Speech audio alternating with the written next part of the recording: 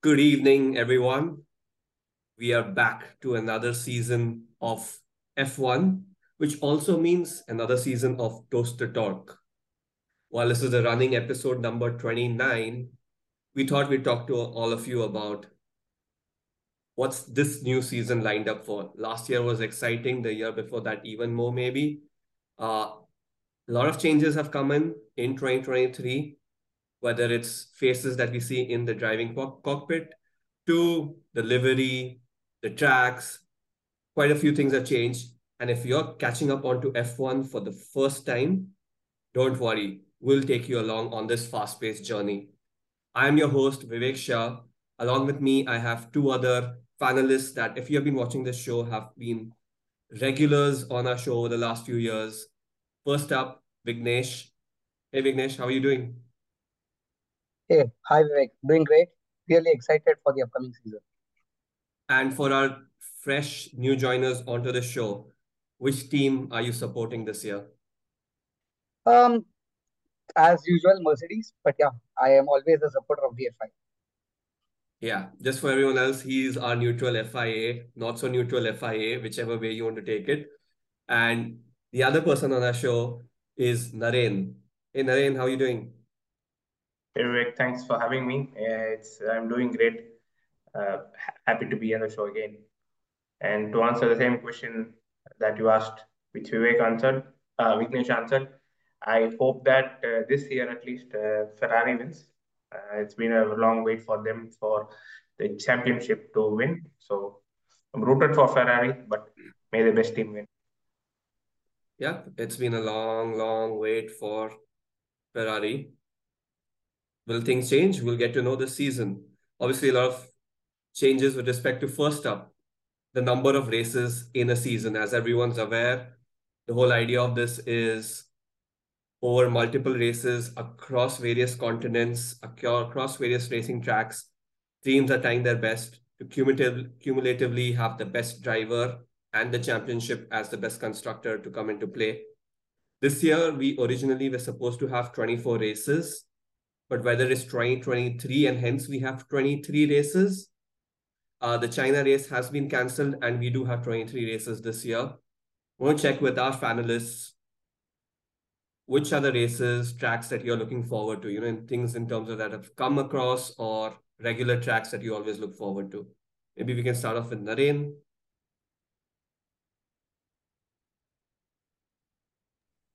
Yeah, obviously we have one new circuit which we are all excited about, and that's obviously Las Vegas. That's probably the first circuit which I will have to wait and see how it goes. I think the Las Vegas circuit is coming in. It's towards the end in The November. Yeah, it's the last. So it's a long wait. I will probably wait for that and see. But apart from that, it looks like it is the same calendar with the same also races every that we see every year. So if there's something that I look forward to, it's a new circuit, and yeah, waiting for the Las Vegas to kick in and see what happens. Going to be partying hard in Vegas.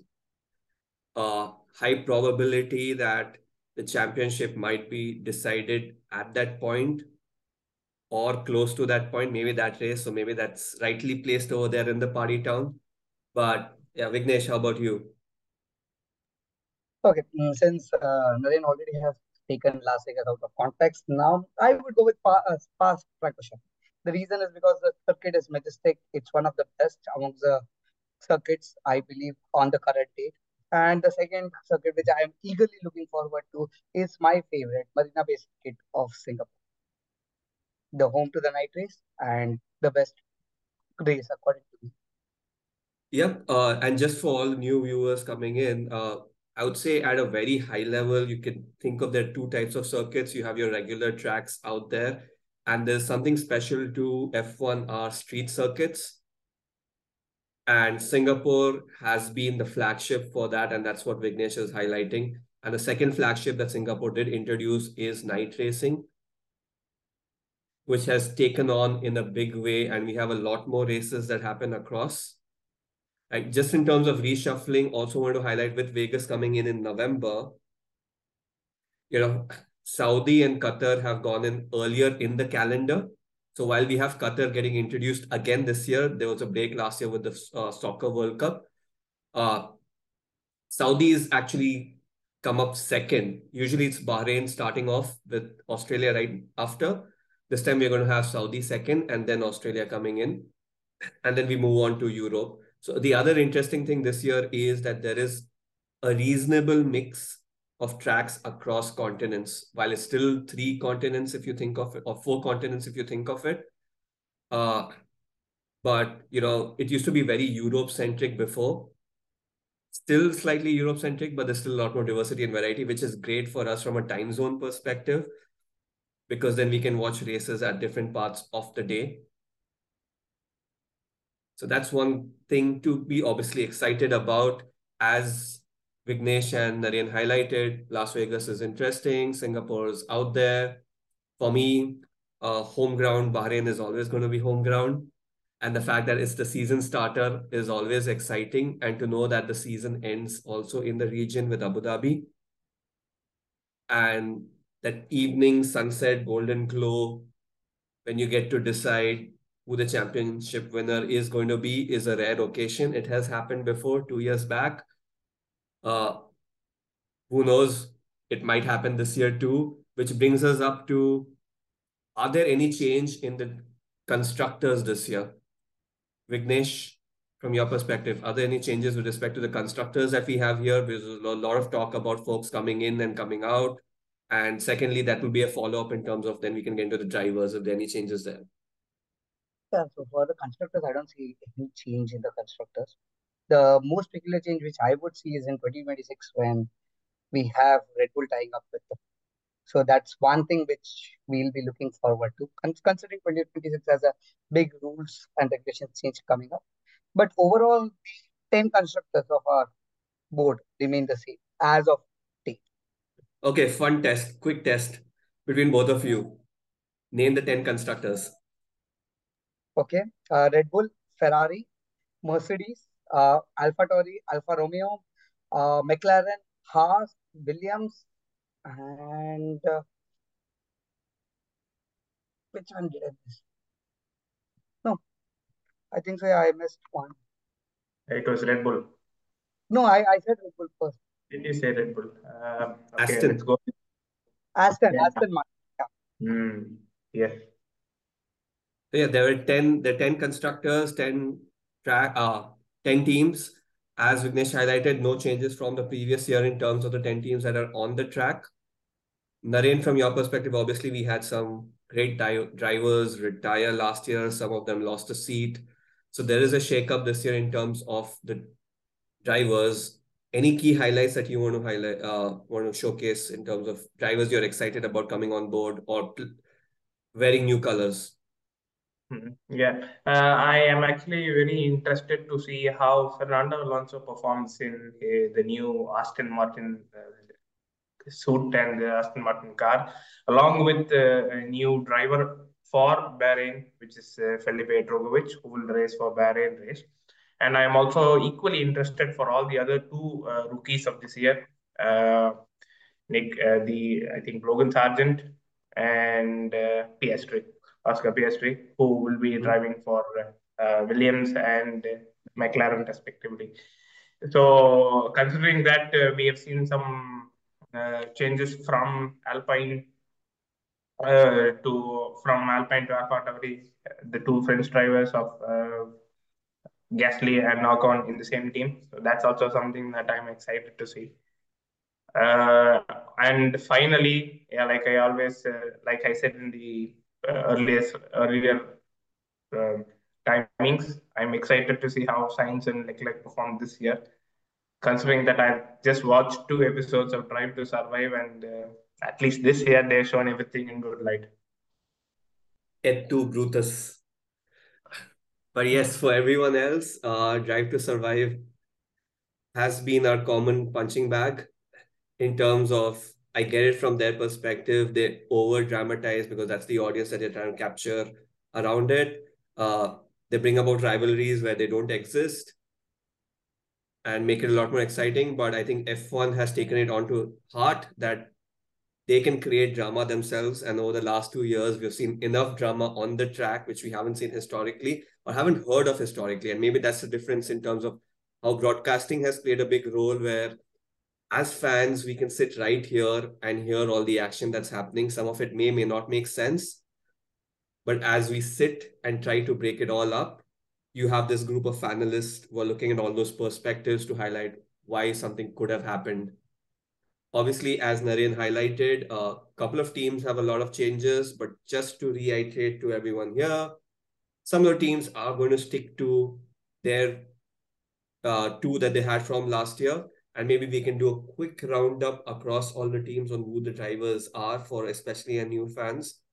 And Vignesh and Naren, I would ask you, as I mentioned the team name, to highlight who you think is the number one driver for that team. Because obviously, teams are cashing in on one person to be the number one driver who would help them win the championship or whatever goals that they have from their perspective, while allowing the other one to play the role of Robin in Batman and Robin as the wingman to make sure that the other person can maximize their points. What this means is sometimes while you have two cars on the track, teams are trying out different configurations. Uh, they tend to experiment a bit more on the track with their wingman because the risk is higher if you're trying something new, unless the driver himself is comfortable doing those changes. You tend to see that slight deviation on why teams focus on one person and try to do the different experiments that they want with the second person when things really matter. So let's start off with top of the grid, last year's championship winners, right? And the drivers specifically, a team that you forgot to mention in your top 10, or so we think. What do you think about them, Vignesh, this year? Max, clearly I the think number it's one. very clear for everyone. Two times world champion Max Verstappen continues to be the trump card for their third, but they do have Sergio Perez, who has grown over the years, I would say. But Naren, do you think he's close to getting on the field and showing Max that he could also be number one? We are considering that there has been some heated arguments in 2022 between the race engineer and Checo about how the team orders went.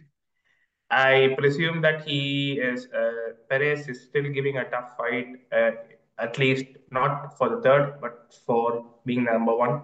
But until Max is there, it's very difficult for him to reach the spot. Inside Red Bull. So, like, I will go with this Vignesh answer. It is obviously Max for Red Bull, and until and unless Max retires, the second person will always be the second person. Yeah. And for our viewers who weren't around last year, what Darren is alluding to is on the track, Max had won the championship. All he had to do was a swap to give Perez more points to get comfortably second in the overall championship. Max refused to do that, so there is no love lost between both of them. And that brings us to the next team on the track, which is Ferrari, which, as Naren highlighted, he would love to see them win this year. They started off with a bang last year. Everyone was like, these guys are the ones to bet all your money on. And suddenly, not being comfortable being in pole position, Ferrari's strategy just left the room and they had a tough time trying to get back into the mix of it all. So we'll go back to you, Naren.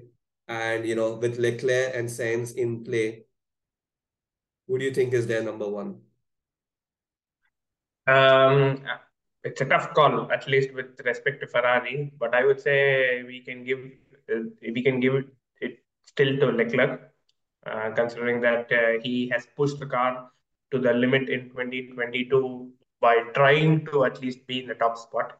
So, in my perspective, Leclerc will be the number one driver, and but we can't also deny the fact that Carlos Sainz is still pushing, and anytime he can be number one this year. I mean, for number one bromance award amongst drivers, I would say Ferrari is up there, right? The way these both of them are sort of pushing each other out, and that's probably because they haven't reached that competitive streak of winning, and that's kept them like, hey, we have to prove the world that we're good, and I feel that's where the bromance is coming on. But another team that's got drivers who are poles apart in terms of experience on the track. One has a 7-time world champion, and other one's aiming to get there. What is your take on Mercedes, Vignesh? Um, to be fair enough, I would say that okay, the number one driver should be Russell. Last year he pulled it apart. I do understand that okay, Lewis Hamilton is a seven-time world champion, but yeah, if given a car, probably Lewis will also try to push hard. But considering the last year facts aside, I would say that okay, Russell should be the number one driver. If Lewis Hamilton pushes and forces Russell, he can become the Well, Lewis Hamilton has started pushing, at least in testing, and they're calling him Mr. Purple again. So let's see how that goes. But to your point, and for all our viewers, Russell is also known as Mr. Dependable. He ensured last year he was in the top five, race in, race out, whenever he tried to finish. You know, Lewis was probably experimenting a lot more. We saw Lewis in areas of the track, in positions that we have never seen him in his career. But he really came back with a bang towards the end of the year, which makes all of us a lot more excited to know that we could potentially see another three-way race at the start of the season, just as how we thought it would be at the start of the previous season. If we sort of move from these three, we tend to kind of come back into the midsection, right? One team, orange all over. We have the smiling assassin on them. We won't get to see this year. But they obviously have got another upcoming star, PS3, in his place. Naren, what are your take on McLaren with Norris and PS3? Okay. First, to answer the first question, between the two, who will be number one? Obviously, Lando Norris will be their first driver because our Piastri is just a rookie. But like I've said earlier, I'm waiting to see how Piastri performs this year, considering that he has good track record in the other um, chapters of from FIA. So yeah, I'm excited to see how it goes. But we really can't say like how Russell overperformed the 7-time world champion Lewis Hamilton last year. We can also see PS3 perform well this year. But yeah, fingers are crossed. Yeah. Then we have the A's, right, with Alpha Tauri, Alpine, Alfa Romeo, three A teams hoping to become A teams on the track too. Obviously, Alfa Romeo has Bottas. Last year, we saw him competing a lot with Hamilton down the track. But this year, from your perspective, Vignesh, with Zhu and Bottas in play, what do you think Alfa Romeo is aiming for? um Bottas being the driver number one. One Oju needs some experience. He's still there. It's just second season. He needs to put in lap and lap out. That experience is what makes Bottas the number Yeah, makes sense. I think the other two teams that we already kind of spoke about earlier, as Naren was highlighting, uh, with Alpine having Gasly and Ocon, going to be a French revolution out there. And we've already touched about Aston Martin and Williams. One team that we didn't speak about is the Haas team. Uh, they won't have the brand name of Schumacher in one of the driver seats this year, but they do have Magnussen and Hulkenberg, who have really impressed in that Haas car. If you look back 2 years when they had rookies in play and they were just sweeping the 19th and 20th time and again, these folks have shown that Haas can get points on the table, and experience does help irrespective of the car. So, from your perspective, Naren, what do you think about Haas this year with Magnussen and Hulkenberg at the helm? Uh, I would like to quote the first episode of DTS season 5, and in that they would have highlighted Magnussen to be a comeback champion where he would have P5 in Bahrain last year. So now that he is completely focused and he knows how the 2022 2023 car perform, I'm very sure that he will still aim and be on the top 5, top 10, if not at the bottom like he did previously. Uh, and I'm not very confident with Hulkenberg, at least for the first 3 races, because he's just been into the seat, and I'm not sure if he has the same rage and fire like how Magnussen had. Because yeah, obviously Magnussen had a lot of fight with Gunther, and he breaks the door of Gunther's office, but not with Hulkenberg. So probably he'll take his own time to understand the car, and then he will fight back. But I keep my eyes on Kevin. Awesome. Cool. With that, I'll quickly jump over the other thing that has obviously changed for this year is the livery, which is the colors in which the F1 cars have decked themselves up with. Which one was the most exciting one or the one that really caught your attention? We can start off with you, Vignesh. Yeah, the thing which caught off my attention over this year's livery was Red Bull. It was just a copy paste of last year. So yeah, it caught a lot of my attention. But more than that, I would say there have been some wonderful deliveries this year. I love how the Haas went the dark mode. They had basically the black Ferrari. Mercedes returned back to their black, but they also have the silver touch. So that's what excited me the most. But of all, I would say the Alfa Romeo is super, my favorite. How about you, Naren? I actually have to go the same because I think in the group we had a vote and I voted for Alfa Romeo, while everyone again voted for the Mercedes. But yeah, Alfa Romeos were top top of deliveries for me at least this year, and they were and on top of that, Bottas's helmet was also something that was spoken during testing. So yeah, Alfa Romeos. If I have to rank it, it will be for me at least Alfa Romeos, then closely followed by Mercedes, Haas. Makes sense. And I mean, Vignesh, to your point, Red Bull's going to be like, why fix something when it's not broken? And they want to stick to their winning formula and the winning colors. So that's probably why they're sticking to that winning formula, while everyone else has tweaked things around. As Vignesh highlighted, I think Mercedes coming back to colors that we have seen them before has rejuvenated the Merc fan club.